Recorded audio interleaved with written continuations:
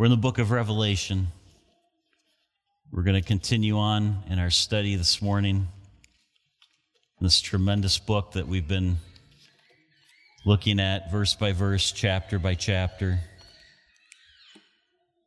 I love the sound of children in the room. It's what makes us a family. Amen? Amen. All right, Revelation chapter 11 is where we are today. Revelation 11. This is a longer passage, and we're going to try to move through it today. I'm still obviously learning how to work my remote. Revelation 11, let's read it together. John here writes, "Then I was given a measuring rod like a staff, and I was told, 'Rise and measure the temple of God and the altar and those who worship there. But do not measure the court outside the temple. Leave that out, for it is given over to the nations, and they will trample the holy city for 42 months. And I will grant authority to my 2 witnesses, and they will prophesy for 1,260 days, clothed in sackcloth. These are the 2 olive trees and the 2 lampstands that stand before the Lord of the earth. And if anyone would harm them, fire pours from their mouth and consumes their foes. If anyone would harm them, this is how he is doomed to be killed. They have the power to shut the sky that no rain may fall during the days of their prophesying, and they have the power over the waters to turn them into blood and to strike the earth with every kind of plague as often as they desire. And when they have finished their testimony, the beast that rises from the bottomless pit will make war on them and conquer them and kill them. And their dead bodies will lie in the street of the great city that symbolically is called Sodom and Egypt, where their Lord was crucified. For 3.5 days, some from the peoples and tribes and languages and nations will gaze at their dead bodies and refuse to let them be placed in a tomb. And those who dwell on the earth will rejoice over them and make merry and exchange presents, because these 2 prophets had been a torment to those who dwell on the earth. But after the 3.5 days, a breath of life from God entered them, and they stood up on their feet, and great fear fell on those who saw them. Then they heard a loud voice from heaven saying to them, 'Come up here.' And they went up to heaven. And they went up to heaven in a cloud, and their enemies watched them. And at the hour there was a great earthquake, and 1/10 of the city fell. 7,000 people were killed in the earthquake, and the rest were terrified and gave glory to the God of heaven. The second woe has passed. Behold, the third woe is soon to come. Then the 7th angel blew his trumpet, and there were loud voices in heaven saying, 'The kingdom of the world has become the kingdom of our Lord and of his Christ, and he shall reign forever and ever.' And the 24 elders who sit on their thrones before God fell on their faces and worshiped God, saying, 'We give thanks to you, Lord God Almighty, who is and who was, for you have taken your great power and begun to reign. The nations raged, but your wrath came, and the time for the dead to be judged, and for rewarding your servants, the prophets and the saints, and those who fear your name, both small and great, and for destroying the destroyers of the earth.' Then God's temple in heaven was opened, and the ark of the covenant was seen within his temple. There were flashes of lightning, rumblings, peals of thunder, an earthquake, and heavy hail." This is the word of our God to us this morning. What a contrast from what we just experienced with our child dedication service. To go from that time of celebration, of joining in with these families who have said, "I want to raise my kids to love the Lord, to love serving him," and to go to a passage of Scripture like this. We're in the thick of Revelation, church. We're into some meaty stuff here, and there's so much here. There's so much that we could try to cover this morning. And as I thought about what we have been doing and working through chapter 11 verse by verse with you, as has been our custom I thought I just can't do it. We literally would be here till about 7 o'clock this evening. And so if any of you, let me just a disclaimer here, if any of you feel like I've given you I've served an injustice to you by not studying through every verse of chapter 11 with you, come and see me in private and we'll do a personal Bible study together, verse by verse through this chapter. I'm going to do something different with this text this morning. We're going to look at 3 questions because there's just too much here to cover in one message on a Sunday morning. But I found that answering these 3 questions about Revelation chapter 11, answering these 3 questions from the first 3 verses, so we're going to focus in on verses 1 through 3. Answering these questions is absolutely essential for understanding the rest of the chapter. If we can come to answers of these 3 questions from the first 3 verses, I think you'll have the tools necessary to understand the rest of chapter 11. And if, again, I'm here for your benefit, I'm here for your help and assistance. And so if you have questions about chapter 11 that you feel like I have not addressed, I would love to schedule some time with you, or if we need to do a small group Bible study or something of that nature, I'm happy to do that. But I want to spend our time answering these 3 questions, and then we're going to draw just a couple points of application. So here's question number 1. Let's dive right in together. What is the temple? Now, we know what the temple in Jerusalem was, and we know that it was destroyed and rebuilt and then destroyed again. But what is the temple that John sees here in Revelation chapter 11? In verse 1, if you go back to verse 1 of chapter 11, John is told to measure the temple. Is this temple that John sees a literal building, or is this symbolism? I agree with the majority of scholars, certainly all of the ones that I've read. They agree that this is a reference to the church, that this indeed is a symbolic temple that John sees. It's not an actual temple that John sees here. Bible scholars are pretty much in agreement on this, that this is symbolism. Now, I could unpack an argument for you right now and explain to you reason by reason that they think this. But let me just talk about one aspect of this. God's people are often called the temple in the New Testament. And let me show you some scriptures. Sorry, I'm having technology issues today. Often in Scripture, God's people are referenced as the temple. So Paul writes to the Corinthians, the passage you see on the screen, 1 Corinthians chapter 3, verses 16 through 17, and he says this, "Do you not know that you," to the Corinthian Christians, Paul says, "Do you not know that you are God's temple, and that God's Spirit dwells in you? If anyone destroys God's temple, God will destroy him. For God's temple is holy, and you are that temple."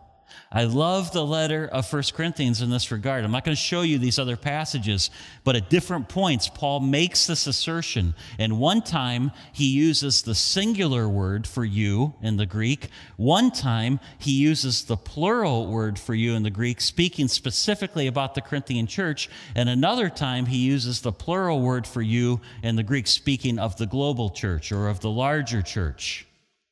What should we draw from that? The Holy Spirit dwells in each one of you. If you are a Christ follower, if you have trusted in Jesus Christ alone for your salvation, then the Holy Spirit is in you. But the Holy Spirit also, in a very real, powerful way, church, and this is important for where we're heading with this passage, the Holy Spirit dwells in us. The Holy Spirit dwells in you individually, but he also dwells in you collectively. 2 Corinthians, Paul makes this statement. He says, "What agreement has the temple of God with idols? For we are the temple of the living God. As God said, I will make my dwelling among them and walk among them, and I will be their God, and they shall be my people." Peter writes to the church, and Peter says this, "You yourselves, like living stones, are being built up as a spiritual house, to be a holy priesthood, to offer spiritual sacrifices acceptable to God through Jesus Christ." And then also earlier in Revelation, in our study, we saw this back in chapter 3. Jesus himself said, "The one who conquers, I will make him a pillar in the temple of my God." You are the temple. The temple is no longer a building built by men. The temple is us. We are the temple.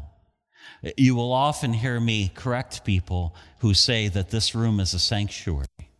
This room, brick and mortar, well, not brick and mortar, wood and drywall, is not a sanctuary.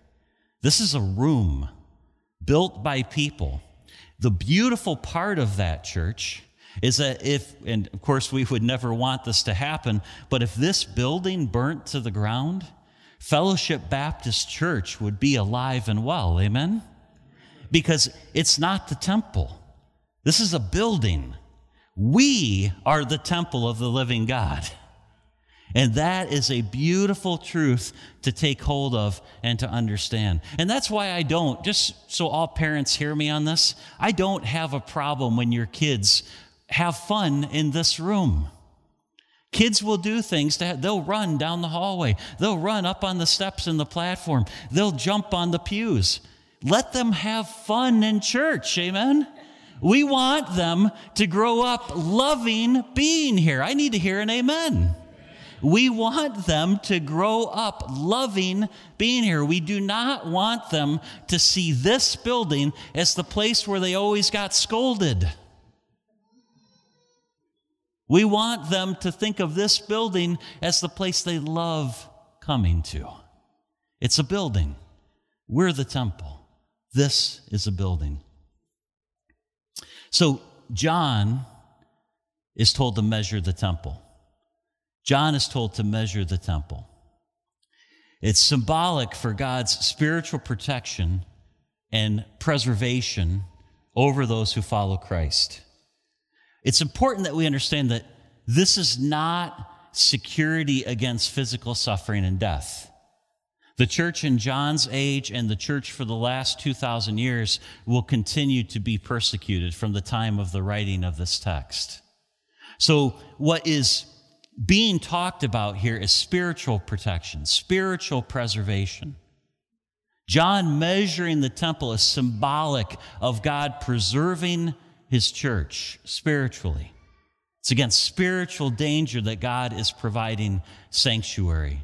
And you have the quote there from Bible scholar C.H. Talbert, who writes, "The measuring of the temple's innermost parts symbolizes the protection of the faithful from what? Not against persecution, not against violence, but protection against apostasy." The church will be persecuted, and they will suffer more. But Peter will write this. Peter writes, "But rejoice, rejoice, insofar as you share in Christ's sufferings, that you may also rejoice and be glad when his glory is revealed. If you are insulted for the name of Christ, you are blessed, because the Spirit of glory and of God rests upon you." Still, in our country, friends, we enjoy religious liberty. Not many of us. If you have a story, please share with me at some point. But not many of us are in danger of losing a job, certainly not of being arrested, not of suffering violence for the name of Christ in our country, at least at this time in our history. That's not a real concern for us, but maybe we would experience what Peter talks about here. Maybe we would be insulted. Maybe we would be, and we have been, called foolish. We have been called ignorant by the great minds of society. The new atheists, as they're called. Christopher Hitchens, who's passed away now, and many others who would say, "Oh, you Christians, you're so foolish. How can you believe in a divine being? Don't you realize that science has answered those questions? We don't need God anymore." Or as Nietzsche said many, many years ago, "God is dead and we killed him by our reason, by our science." This is probably the only thing that in our nation today we may suffer for the sake of Christ. An insult, criticism, ridicule, maybe an odd look, an awkward stare, a silence in the room, that happens when someone knows that you're a Bible-banging evangelical Christian. But suffering, friends, don't forget this. Suffering, according to Scripture, is the pathway to glory. Suffering is the path to glory. Persecution purifies the church. Persecution purifies the church because it's in those times when we are persecuted that we know who's really in and who's out. Because people who are just kind of here for the sake of being here, they're in the crowd, aren't going to keep coming if there's a price to pay for their faith. So suffering is the path to glory. Bible scholar Bruce Metzger talks about this. He says measuring, he's talking about this passage, and he says measuring is done in order to build and repair, and John is given a measuring rod so that he can restore and revive the church. I believe that's why this verse exists here and why John is told to measure the temple, the temple being the church, the temple being God's people. So let's review quickly and let's move on. Question number 1, what is the temple? I would suggest to you that the temple is symbolic to the church. It's the people of God. Question number 2, I think we need to answer about this chapter to understand it, is what is the outer court? I believe this is the persecuted church. I believe this is the persecuted church that we're talking about. And I want to be really clear on this. Bible scholars have many, many theories on what verse 2 means. And so if you look at it and you study it and you come to a different conclusion, that's okay. This is not a fundamental of our faith. This is not a foundational of the Christian faith to come to, for all of us to have the same understanding of what does the outer court of the temple in Revelation chapter 11, verse 2 mean. It's not something that's going to keep you from church membership here. Let me put it that way. There's lots of different theories about this. But it's important for us to understand that the outer court in the actual temple in Jerusalem was part of the temple. So if the temple here is symbolic for the church, to me it makes sense that the outer court is part of the church. In verse 2, we read that John is not to measure the court outside the temple, and he's given a reason. If you look back at verse 2, it says, "For it is given over to the nations." Now, what are we to make of this? And again, there are many different theories, but I go with what Grant Osborne, he's a very well-known, very well-respected conservative Bible scholar, and Grant Osborne writes this about this verse. He says, "There's a double meaning in outer, for it both denotes the court of the Gentiles in the outer portion of the temple area, and also it is outside God's protective presence. It has been given to the Gentiles," meaning God has handed over the church to the Gentiles for a period. So I would look at this verse and say that this is the church being persecuted for a time. It's being persecuted for a time. In the end, the church will be triumphant, but for a season, a portion of the people of God will suffer persecution. Question number 1, what is the temple? I would suggest it's the church, the people of God. Question number 2, what is the outer court? I would suggest to you that this is a part of the church that will suffer for a season. And that brings us to verse 3, where 2 new characters are introduced. And just like when we talked about the 4 horsemen several weeks ago and how that was one of the most common images that people think about when they think about the apocalypse or end times, or in theology we call it eschatology, the book of Revelation, people always think about the 4 horsemen. People also always think about the 2 witnesses. So let me give you my thinking on what this verse means. We're in verse 3 now. And let me just tell you again, no shock here, but Bible scholars disagree what verse 3 is talking about and who these 2 witnesses are. There are many different theories. Some say that it's Elijah and Moses, that the 2 witnesses are Elijah and Moses who God has brought back into the storyline. Others say it's Peter and Paul. Some say Isaiah or Jeremiah. The most common view among Bible scholars, and it's the one that I hold, is that this too is symbolic. That the two witnesses are not actual people, but that it's symbolism. Bible scholar Robert Mounce, again, very well-respected conservative Bible scholar, writes, but who are these two witnesses and what did they symbolize in John's vision? Some identify them as two literal prophetic figures who will arise at the end. Bible scholar Robert Mounce says it is more likely, however, that they are not two individuals, but a symbol of the witnessing church in the last tumultuous days before the end of the age. The two witnesses, my view of this, if you disagree, again, that's okay. But my view is that the two witnesses represent the prophetic witness of the church. So we have the temple, it's the whole church. We have the outer court, that's a part of the church that's going to be persecuted. And we have these two witnesses. That's the prophetic witness of the church. This is the church, the part of the church. And I say the part of the church because even today we see this. And friends, as we get closer and closer to the end, when all of this is going to come to a conclusion, I think we're going to see it more and more. We're going to see that only part of the church is going to have a prophetic witness into the world. And haven't we begun to see that already? Where churches have caved on the gospel message. Where churches only preach part of the Bible. They only preach the parts of the Bible that are palatable for people to hear. Some of you, and I would not fault you in this, I kind of wondered myself, boy, is this a great passage to preach when we're having a child dedication service? I mean, look at me. I'm surrounded by two gifts right now, and I'm preaching Revelation to you. And it's not actually an easy passage to preach, right? I mean, come on, Pastor Terry, couldn't you have preached something this morning a little more fun and happy? Listen, we're living in a day, friends, where not every church is preaching all of this book. Some have moved away from chunks of it. There's some churches that do not talk about hell anymore. Why? Because that runs people back out the door. There's some churches that do not talk about sin anymore. Why? Because that runs people back out the door. I don't want to hear that. I don't want to go to church and hear about hell. I don't want to go to church and hear about sin and judgment. And churches have decided to move away, some have decided to move away from the clear teaching of all 66 books of this Bible. We will not be one of those.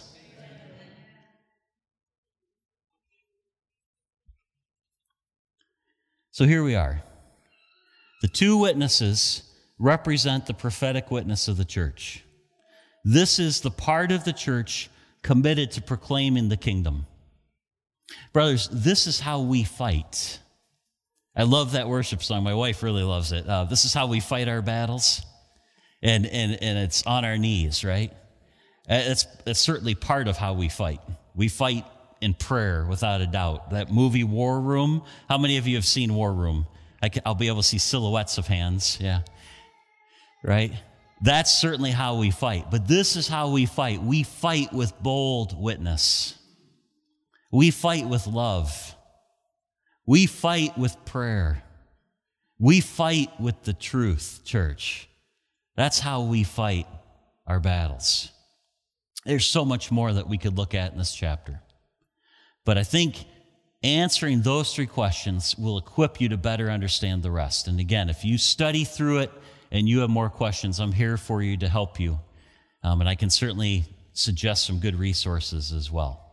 So I would encourage you to do your own study. But we need to move to application as time is quickly leaving us. So how should we apply Revelation chapter 11 to our lives? I have two ideas for your consideration this morning.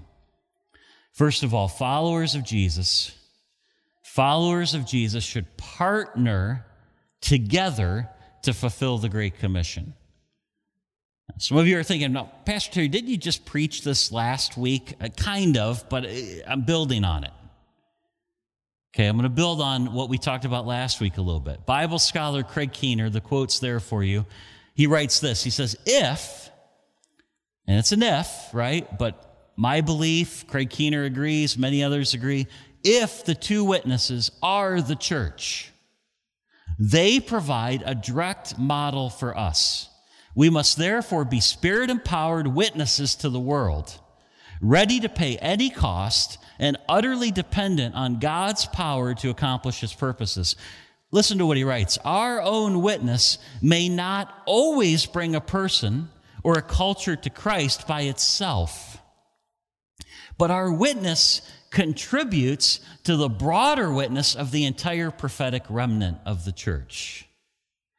Last week, I gave you a very simple plan, and from what I could see, you guys took that action step, because I walked out after talking with people and spending 15, 20 minutes in this room at the end of the service. I walked out there, and most of the books, Bible study books that I had set out on the table were gone, and the cards were gone, the gospel cards. So it seems like a lot of you left here with that plan. And I pray for you. I pray that you've taken some steps with that you are working that very simple plan I gave you last Sunday morning about being intentional, identifying one or two or three people in your life that you want to share the hope that you have in Jesus Christ with, about being prayerful, praying for those people, praying for that individual, about being respectful.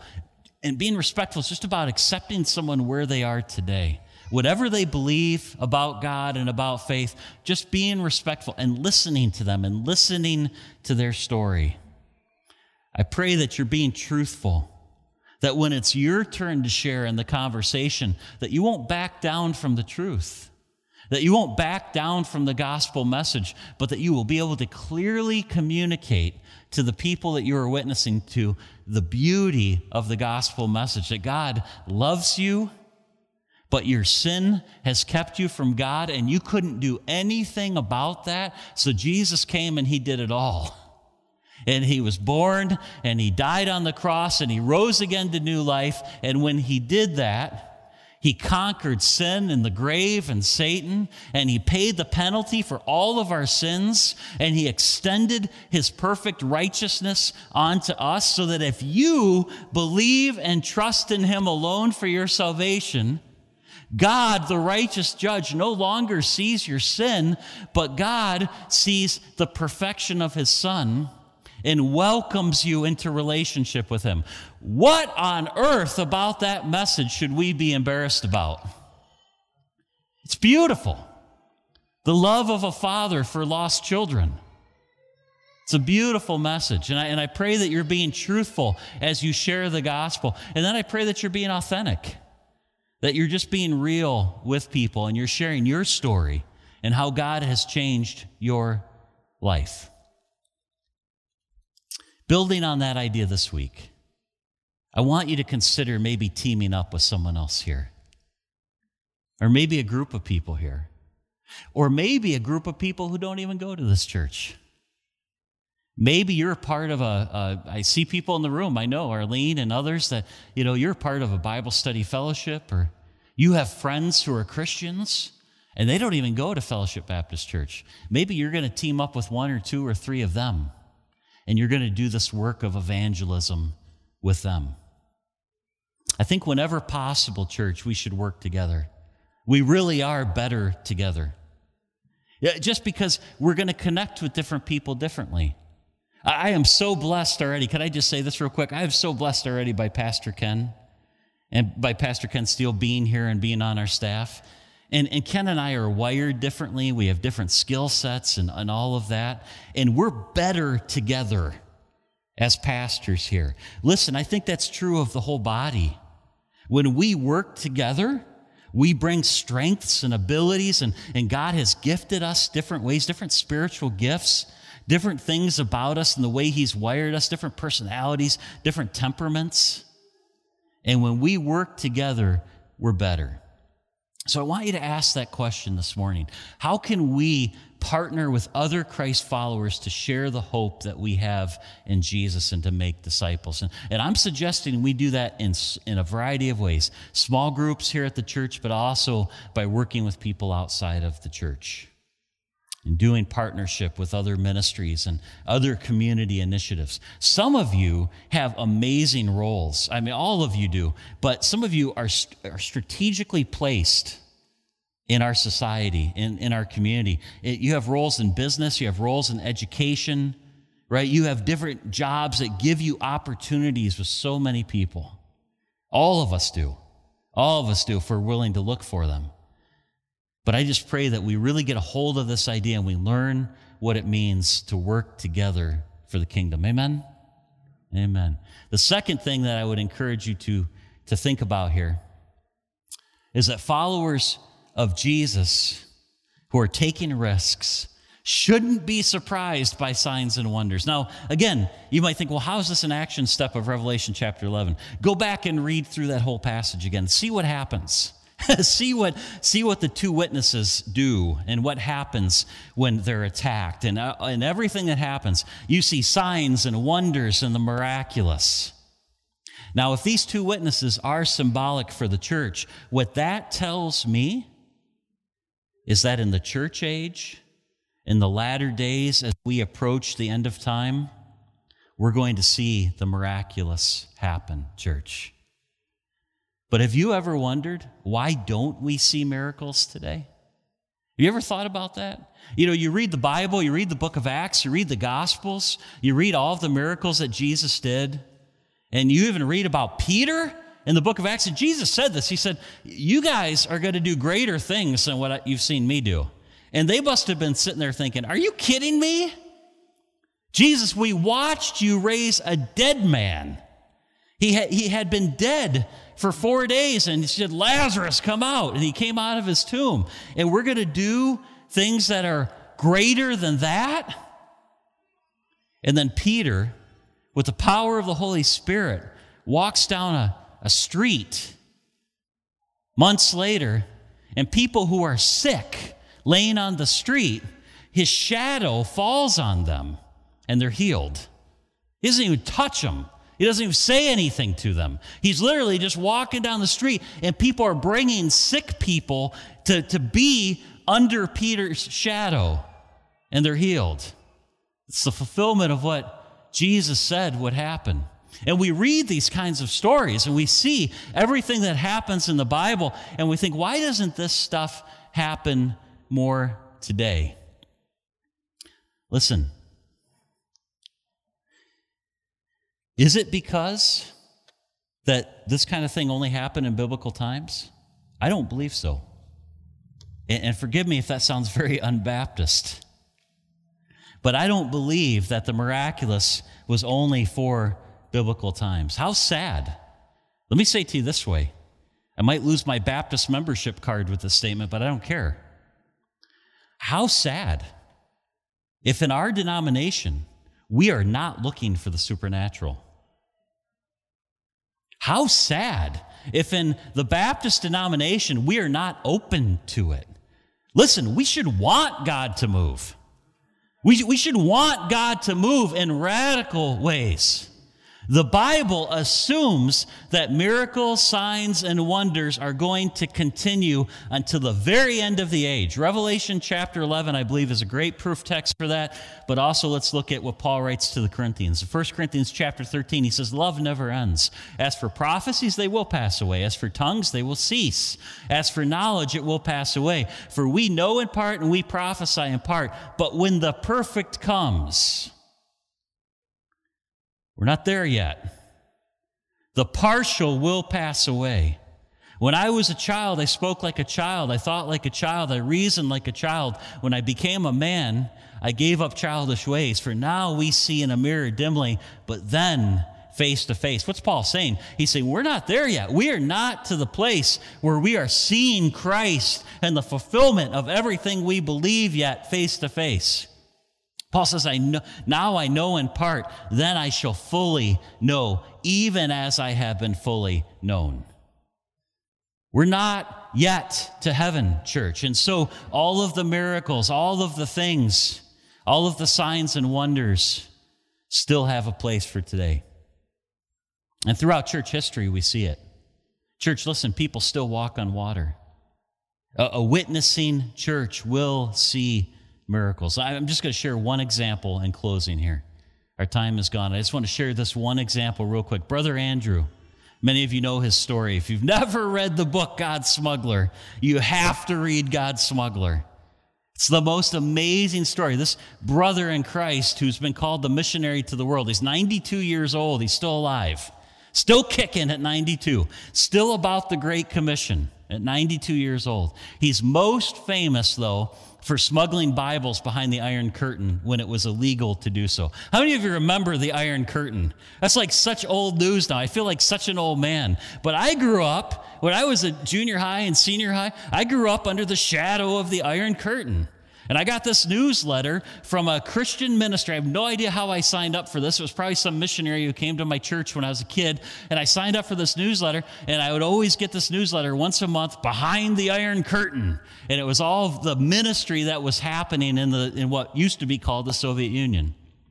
Well, Brother Andrew spent decades smuggling Bibles in his car behind the Iron Curtain at a time when each Bible would have been worth a year in prison.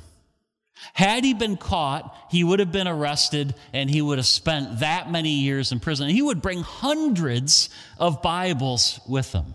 He would drive up to the border of that country, and this is the prayer that he would always pray. You see it on the screen. He would pray this prayer: Lord, in my luggage, I have scripture I want to take to your children.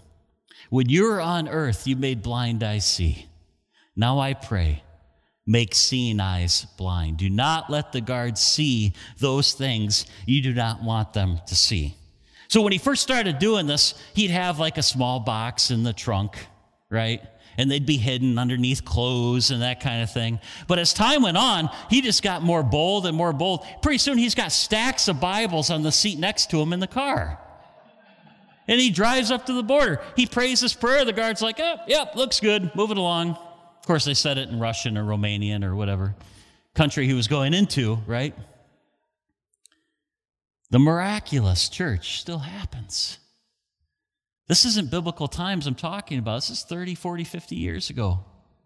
Miracles still happen. There's still stories coming out of around the world of missionaries who are doing radical things. Here's what I want to say. I want to know this kind of power in my lifetime. Not for me. I can't do squat. I just want to see it. I want to experience it. Anybody here with me today? I want to know, I want to experience the power of God. I want to live the book of Acts, church. I don't think I have yet. But I want to. I want to see that kind of power. Now, listen, my theology says, and I believe that God will decide when the miraculous happens, and I can't force it. I can't conjure it. I can't make it happen. God's going to do it. God is going to decide when and where he shows up and how miracles happen. However, it seems that both in the Bible and in church history, that his followers set the conditions for the miraculous. And how did they do it? Here's how they did it. They got out of the safety of the four walls of the church, and they went boldly into the community. That's how the conditions were set. Again, one more quote here. Bible scholar Craig Keener says this: miracles in the Bible appear most frequently where? In the safety of the four walls, right? When we're just kind of playing church and everything is nice and neat and comfortable and it's all about us. Is that what Bible scholar Craig Keener says? Someone answer me. Thank you. Okay, good. Everyone's with me. Miracles in the Bible appear most frequently on the cutting edge. On the cutting edge of God's activity, especially spreading the good news of the kingdom. I've witnessed them far more when believers have been breaking new ground with the gospel than when we have become self-absorbed with our own comfort. This side of paradise. Listen, this side of heaven, we should not be looking for retirement. This side of heaven, we should not be thinking it's all about us. Even in heaven, it's not going to be all about us. It's going to be about the glory of God. But right now, church, we have a mission to engage.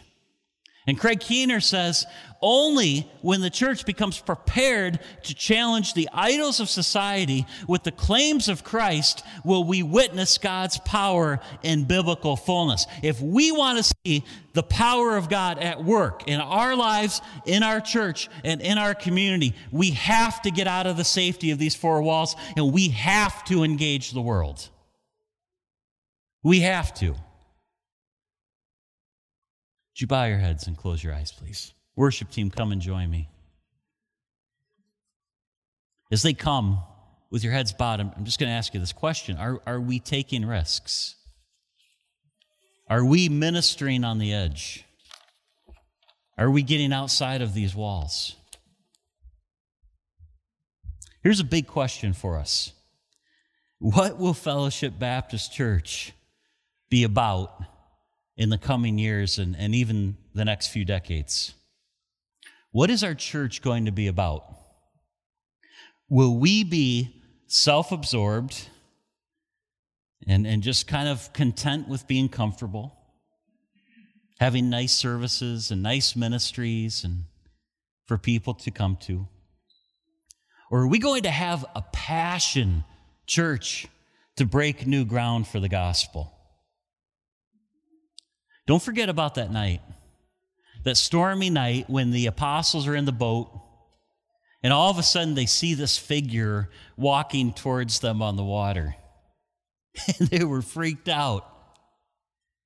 And they realize that, whoa, what is this?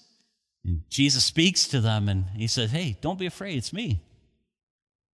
And Peter, who's maybe not 100% convinced yet, says, well, Lord, if it's really you, then tell me to come to you on the water. And I'm just guessing, but I'm guessing Peter was kind of expecting, kind of hoping Jesus would say something like, Peter, don't be silly, you can't walk on the water. That's not what Jesus says. Jesus says, come on, get out of the boat and walk on the water. Peter does for a time. We fault Peter, right? Because he starts to sink after a few steps, but he's the only one of the 12 who has the faith to even get out of the boat. And for a time, he walks on the water. I believe that Peter learned on that stormy night that it's when we have the faith to step out of the boat that we see the miraculous happen. Church, when we have the faith to step out of our comfort zone, we will see God start to do the miraculous here. Do we want to just be a nice, appropriate church where nothing happens? Or do we want to be a spirit-led, prophetic witness that advances the kingdom until our Lord returns? I want the latter. I've had enough of the former in my life. I've had enough of nice churches. I've had enough of appropriate churches. Churches that aren't willing to do what it takes to advance the kingdom. My prayer for us is that we will be led by the Holy Spirit and that we will have a witness into our neighborhoods and our community and through our missions partners and even through some of us going ourselves and through raising children in church. Listen, maybe some of these kids that were dedicated here this morning will grow up to serve Christ in amazing, groundbreaking ways. Maybe this morning is where it all started for them. That's the church that I pray Fellowship Baptist will be in the years to come.